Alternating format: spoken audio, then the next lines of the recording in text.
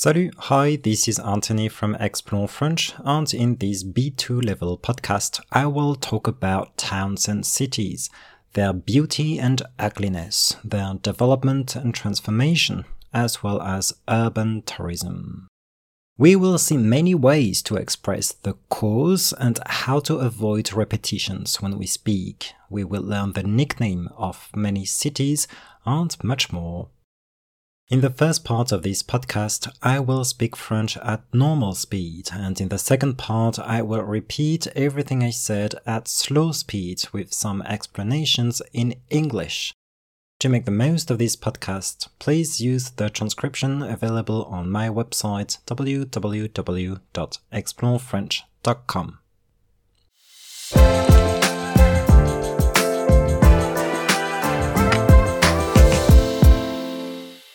Vous êtes plutôt rat des villes ou rat des champs ? Il faut dire qu'on oppose souvent, à tort ou à raison, la ville à la campagne. En raison de sa densité et de son activité incessante, la ville serait cet endroit surpeuplé, moche, pollué et facteur de stress dans lequel on deviendrait fou.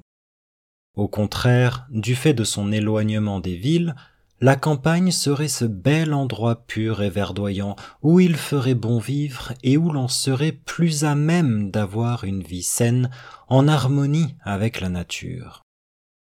Bien sûr, les villes ont toutes pour point commun d'être des villes, c'est-à-dire, selon le Robert, un milieu géographique et social formé par une réunion importante de constructions abritant des habitants qui travaillent, pour la plupart, à l'intérieur de l'agglomération. La notion de ville renvoie toutefois à des réalités très différentes, et toutes les villes ne se ressemblent pas. Les villes sont des organismes vivants qui naissent, évoluent, changent et se transforment. Certaines sont belles, d'autres sont laides, et il y a celles qui s'enlaidissent et celles qui s'embellissent. Certaines sont modernes, et d'autres sont traditionnelles. Il y a des villes qui grouillent de vie et des villes fantômes. Certaines enfin finissent par mourir lorsque d'autres renaissent de leurs cendres. Il y a parfois un contraste saisissant entre les villes. Certaines villes très anciennes ont une longue histoire et ont su garder leur charme. C'est par exemple le cas de Fès au Maroc ou de Pinya en Chine. Ces deux villes, fondées respectivement au 8e siècle de notre ère et au 8e siècle avant notre ère, ont pour point commun d'être des villes fortifiées, c'est-à-dire avec un mur d'enceinte, et d'avoir gardé une architecture traditionnelle très représentative de leurs pays respectifs. Certaines villes très modernes ont une histoire plus courte. C'est le cas de Dubaï, aux Émirats arabes unis, de Manhattan, à New York, et de La Défense, à Paris.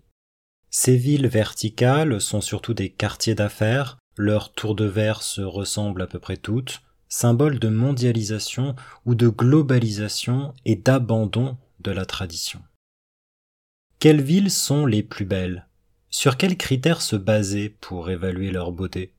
C'est pas facile à dire. Et peut-être n'est-il tout simplement pas possible de comparer la beauté des villes.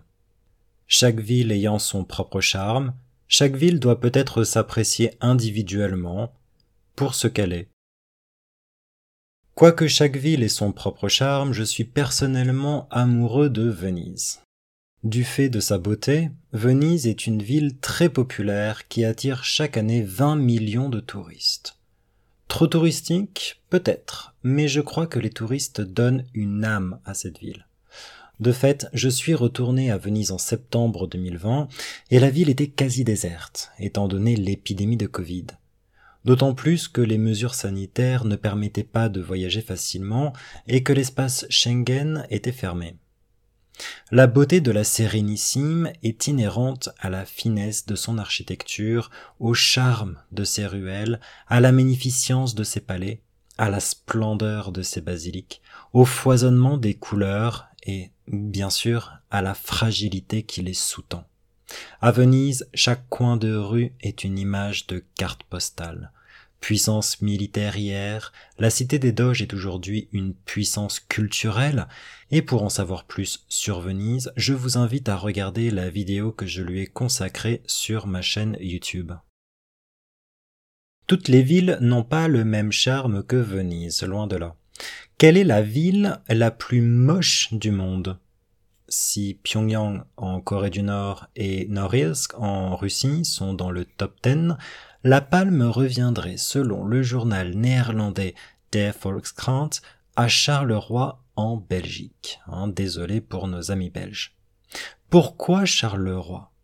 Parce que la ville est défigurée par bon nombre d'exploitations métallurgiques, sidérurgiques, minières et verrières en plein centre-ville, dont certaines sont à l'abandon.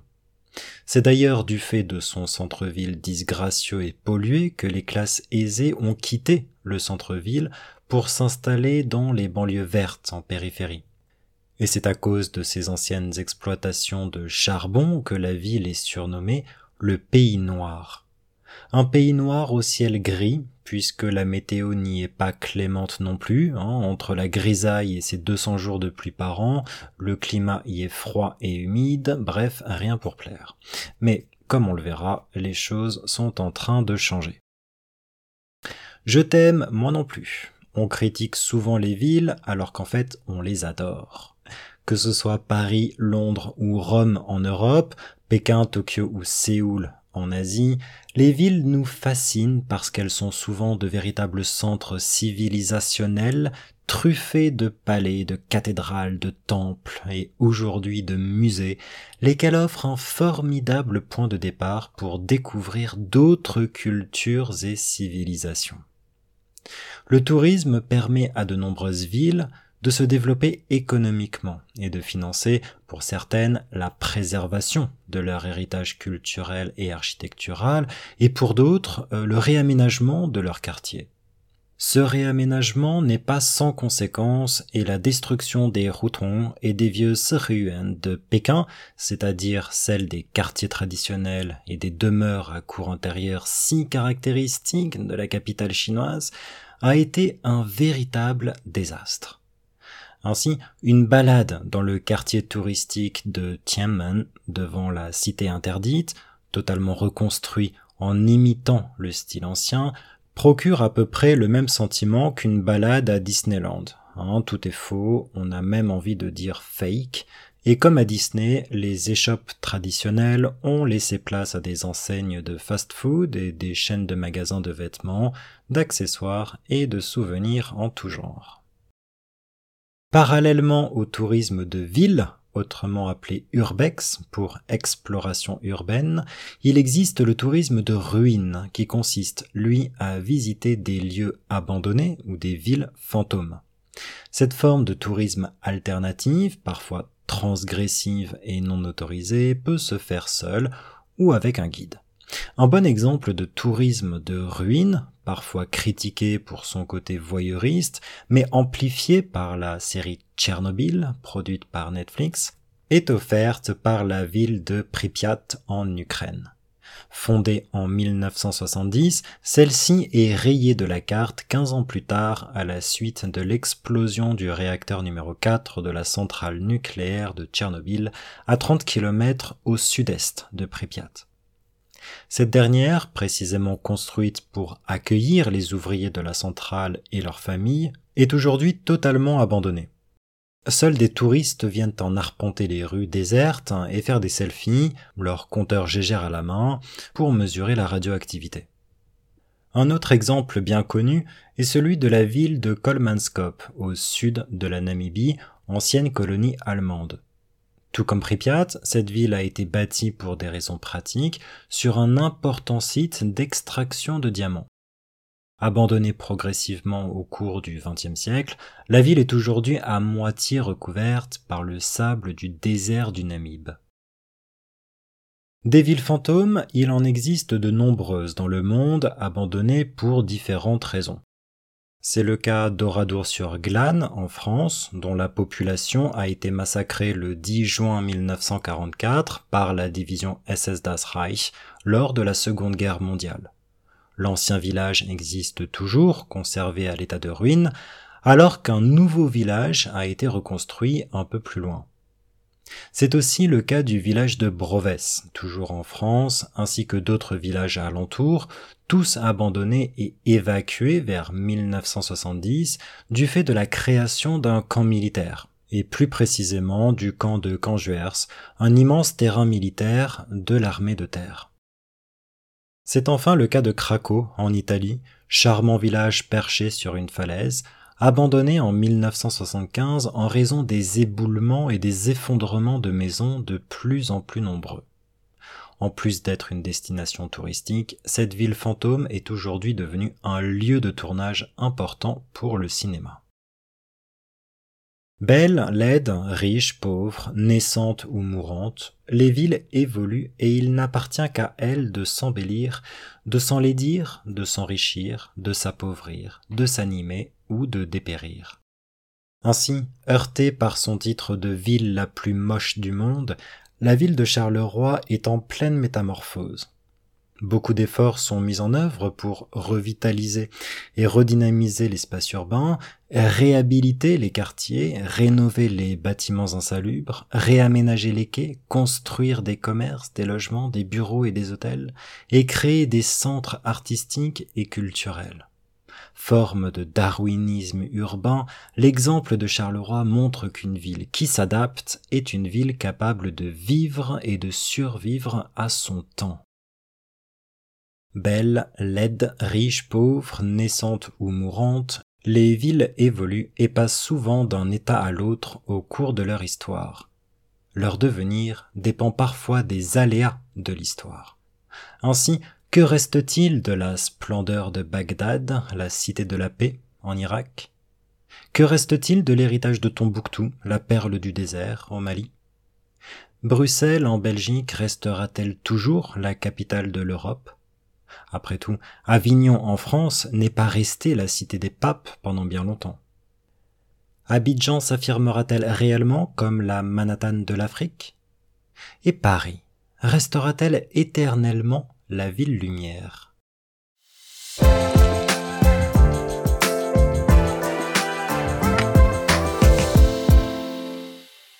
Vous êtes plutôt rat des villes ou rat des champs ? So the town mouse and the country mouse, that's a reference to a fable by Aesop that was rewritten by Jean de La Fontaine in French. Il faut dire qu'on oppose souvent, à tort ou à raison, la ville à la campagne. En raison de, it means due to, en raison de sa densité et de son activité incessante, ceaseless, incessante, la ville serait cet endroit surpeuplé, moche, pollué et facteur de stress dans lequel on deviendrait fou. Au contraire, du fait de, due to, du fait de son éloignement des villes, la campagne serait ce bel endroit pur et verdoyant où il ferait bon vivre et où l'on serait plus à même. Être à même means to be able to. Où l'on serait plus à même d'avoir une vie saine, en harmonie avec la nature. Bien sûr, les villes ont toutes pour point commun d'être des villes, c'est-à-dire, selon le Robert is now a publishing house in France, but it refers to a dictionary. Yeah? We've got two main publishers for dictionaries in France, Larousse and Le Robert. So according to the Robert Dictionary, dictionnaire Le Robert, a city is un milieu géographique et social formé par une réunion importante de constructions abritant, c'est-à-dire qui abrite, des habitants qui travaillent, pour la plupart, à l'intérieur de l'agglomération. L'agglomération meaning la ville. La notion de ville renvoie toutefois à des réalités très différentes Et toutes les villes ne se ressemblent pas. Les villes sont des organismes vivants qui naissent, évoluent, changent et se transforment. Certaines sont belles, d'autres sont laides, et il y a celles qui s'enlaidissent et celles qui s'embellissent. S'enlaidir means to become ugly, et s'embellir to become pretty, nice, beautiful. Certaines sont modernes et d'autres sont traditionnelles. Il y a des villes qui grouillent de vie, meaning with much life, et des villes fantômes, ghost towns. Certaines, enfin, finissent par mourir, lorsque d'autres renaissent de leurs cendres, reborn from ashes. Il y a parfois un contraste saisissant comme étonnant, entre les villes. Certaines villes très anciennes ont une longue histoire et ont su garder leur charme.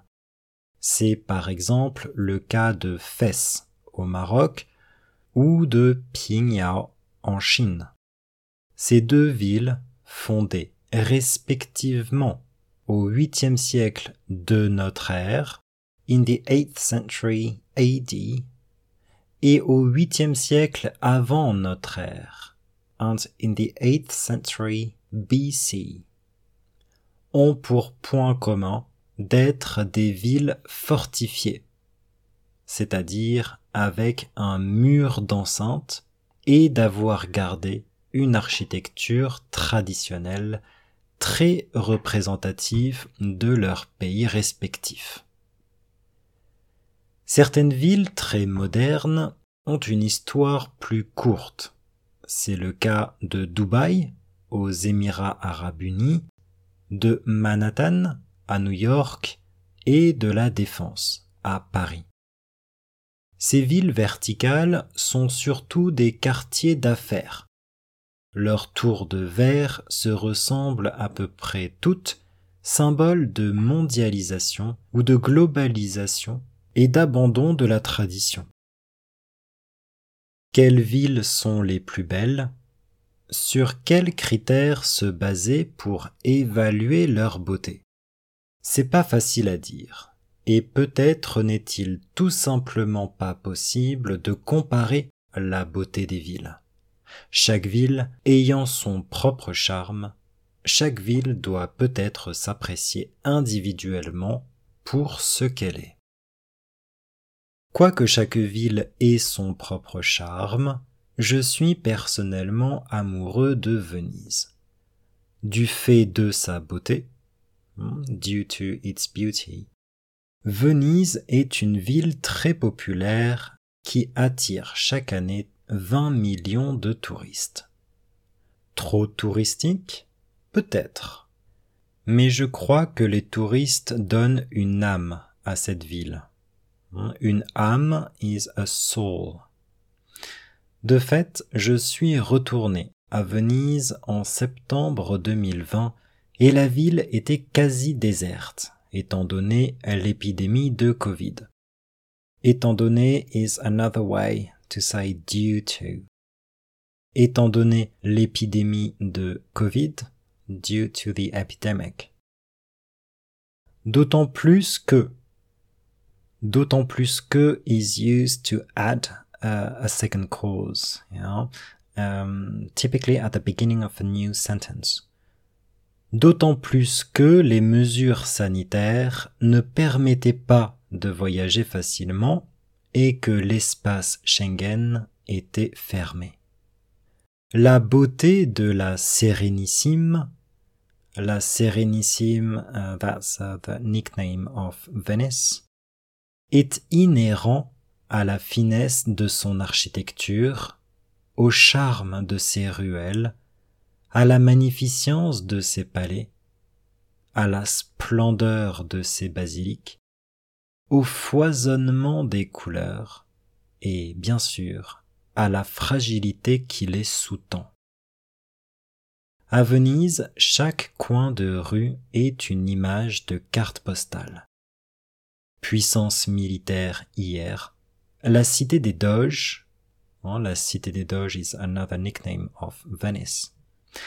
La cité des Doges est aujourd'hui une puissance culturelle et pour en savoir plus sur Venise, je vous invite à regarder la vidéo que je lui ai consacrée sur ma chaîne YouTube.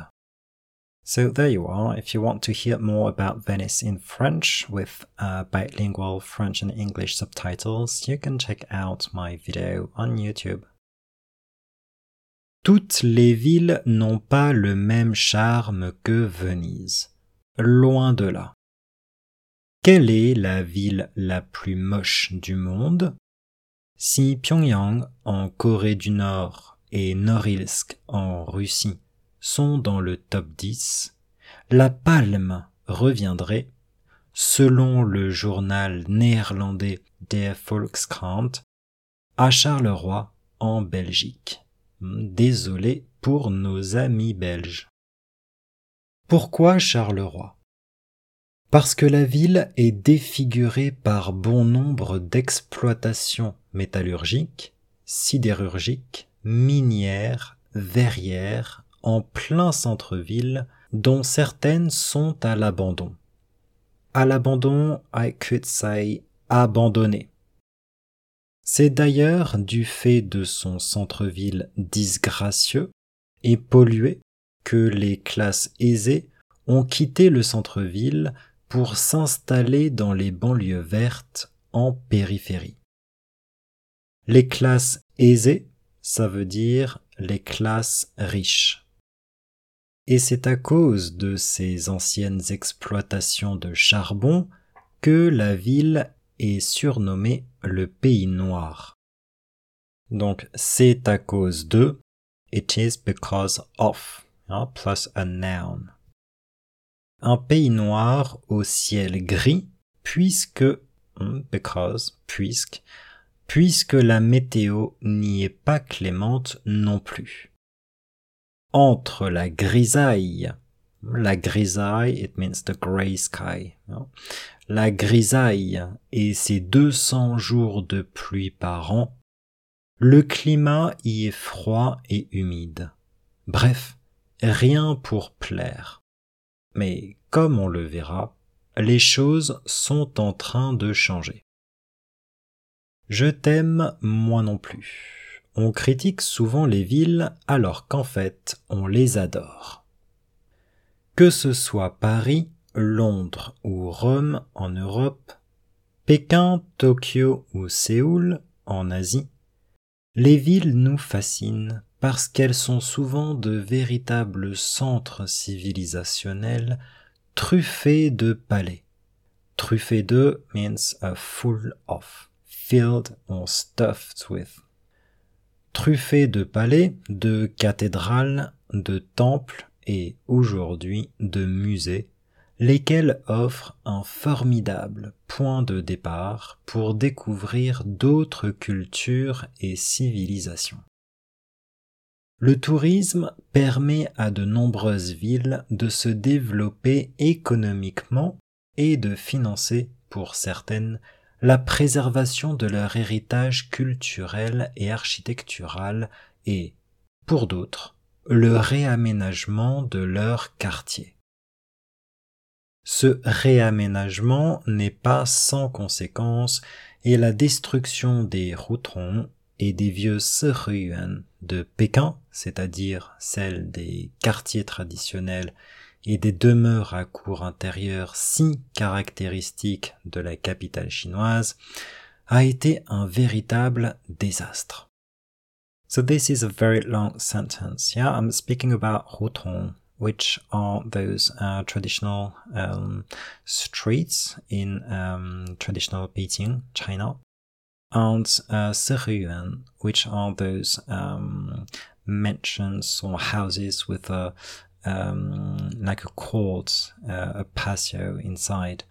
This is also very traditional in Beijing. And I'm saying that those are disappearing in the city.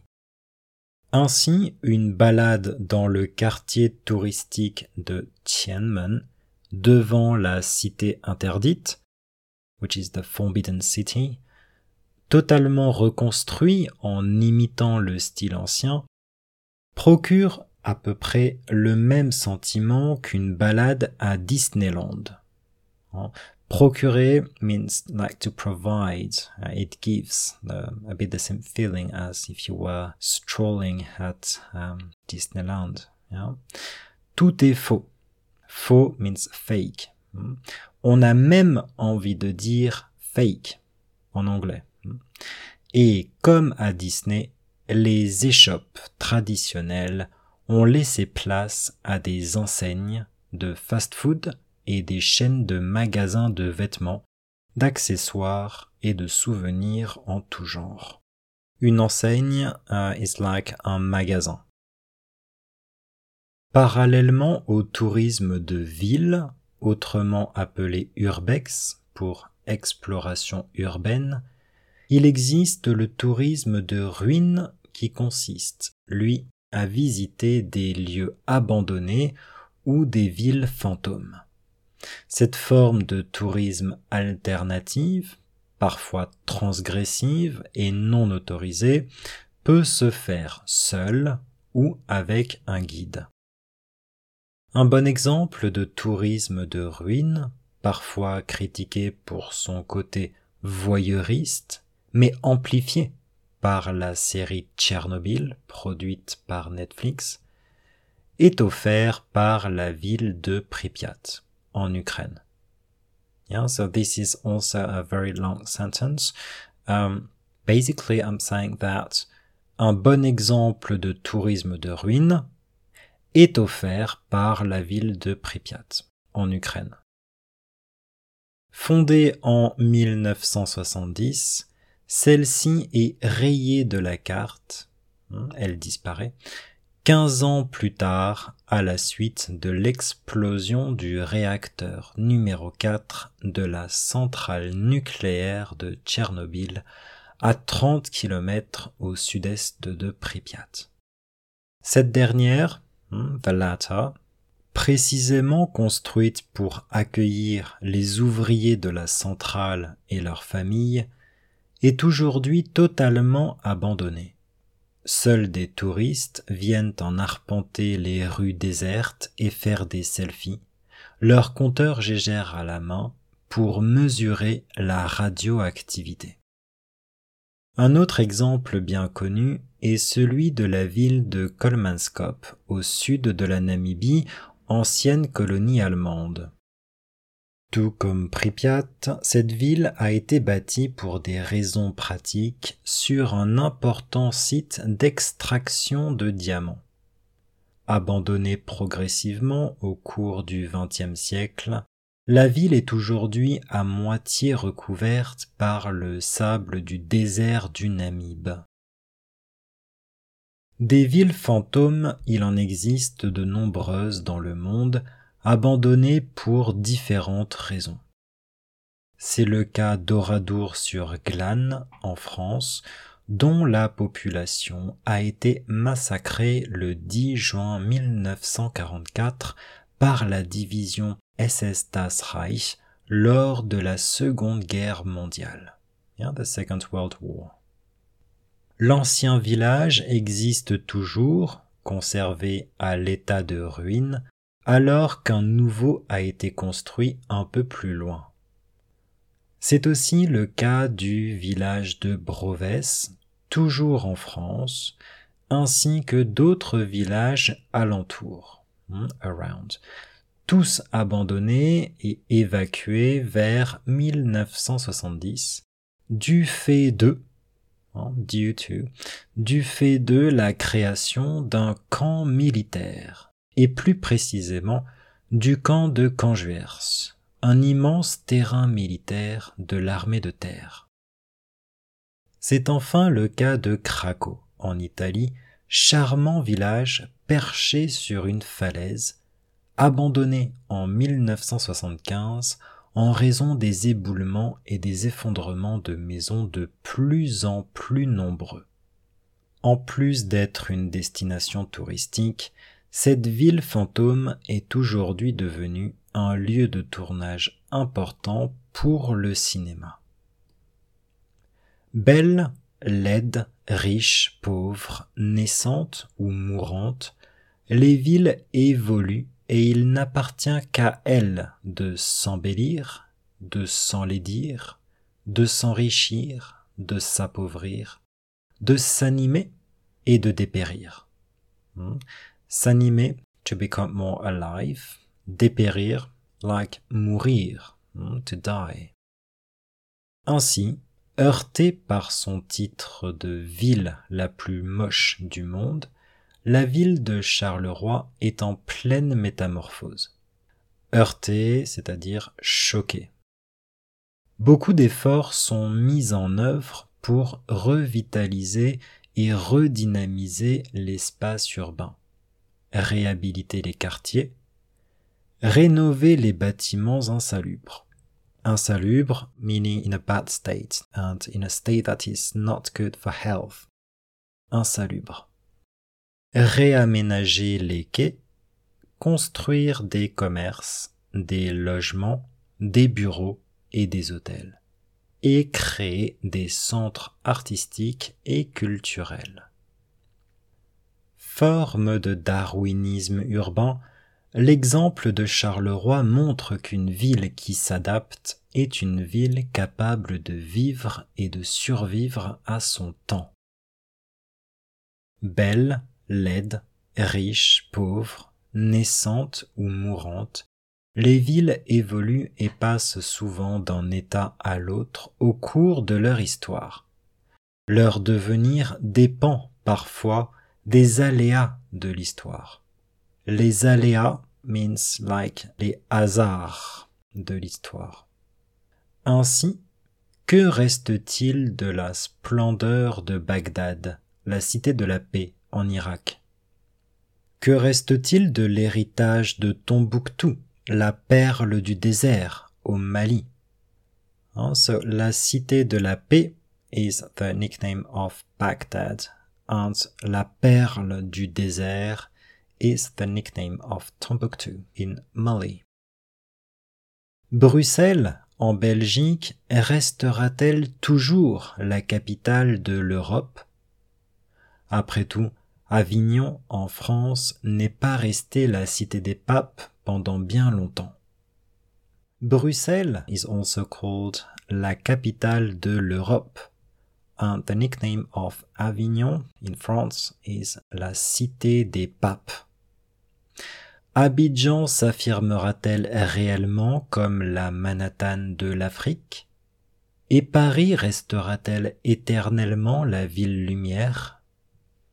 Abidjan, Ivory Coast, is also called la Manhattan de l'Afrique, and Paris is also known as la ville lumière, which doesn't mean the city of light or lights, no, it means the city of the enlightenment. La ville lumière.